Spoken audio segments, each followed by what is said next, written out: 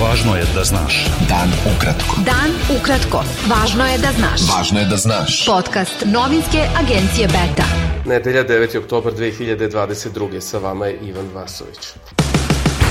Predsednik Srbije Aleksandar Vučić ocenio je da je protekla sedmica bila izuzetno važna za Srbiju, te ukazao na nastavak trenda dogovora i realizacije velikih investicionih projekata koji jačaju domaću privredu i prosperitet društva. On je na Instagramu napisao da Srbija radi sa najvećim svetskim ekonomijama i podsjetio da je nemački gigant MTU otvorio novu fabriku u Srbiji, a da je sa japanskim kompanijama dogovoreno intenziviranje saradnje. Ministar unutrašnjih poslova Srbije Aleksandar Vulin i grčki ministar za zaštitu građana Panayotis Theodorikakos potpisali su u Aleksandropolisu sporazum o zajedničkim patrolama policajaca na teritorijama dve države. Gradonačelnik Novog Sada Miloš Vučević pozvao mlade da ostanu u Srbiji i ocenio da Srbija ima komparativne pretpostavke i dobija novu vrednost i značenje u odnosu na neke druge države, posebno u poslednjih nekoliko godina, kada se sve u svetu dodatno zakomplikovalo, kada su se promenile okolnosti na globalnom nivou, kada se prioriteti menjaju. Vučević je to rekao na otvaranju seminara mladih Izgradi sebe i ostani u Srbiji. Srbija je svet u MTS dvorani u Beogradu. Premijer Kosova Aljbin Kurti izrazio je optimizam u vezi sporazuma Kosova i Srbije nakon, kako je ocenio, novog pristupa dijalogu koji je kreiran u Briselu. Kurti je u Prištini na Rose Road seminaru Parlamentarne skupštine NATO rekao da je optimista po pitanju dijaloga u Briselu, te da dijalog ne treba da služi samo za upravljanje krizama, već za dogovor. Komandant KFOR-a Ferenc Kadjari je ocenio kako su tenzije na severu Kosova porasle kada je počeo rat u Ukrajini, dok je situacija trenutno mirna. Beta. Dan ukratko. Budi u toku.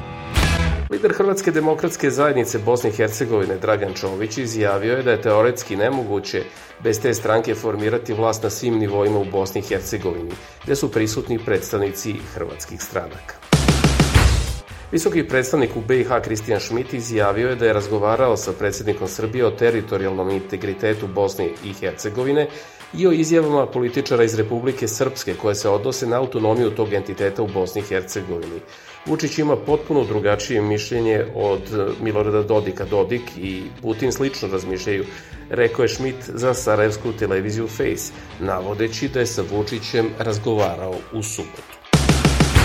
Austrijanci su danas izašli na predsjedničke izbore na kojima se očekuje pobeda dosadašnjeg predsjednika Aleksandra van der Belena, koji se smatra simbolom stabilnosti u zemlji članici Evropske unije koja je suočena sa energetskom krizom i inflacijom. Birači u Donjoj Saksoni glasaju za regionalni parlament, a ti izbori predstavljaju test za kancelara Olafa Šolca, koji vodi Nemačku pogođenu inflacijom i energetskom krizom. Ruski predsjednik Vladimir Putin zakazao je za ponedeljak sednicu Saveta bezbednosti koji okuplja ključne ministre, političare i predstavnike vojske i bezbednosne službe, saopštio je Kremlj. Sednica će biti održana 2 dana posle eksplozije koja je oštetila most na Krimu. Radi se o ključnoj infrastrukturi koja povezuje Rusiju sa tim pripojenim Crnomorskim poluostrvom. U novom bombardovanju Zaporožja, grada na jugu Ukrajine, poginulo je 17 osoba. Saopštile su tamošnje vlasti i dodale da se napad dogodio 3 dana posle bombardovanja grada u kojem je stradalo 17 ljudi. Fudbalska reprezentacija Srbije igraće u kvalifikacijama za Evropsko prvenstvo 2024. godine u grupi G sa Mađarskom, Crnom Gorom, Bugarskom i Litvanijom. Odlučeno je žrebom u Frankfurtu.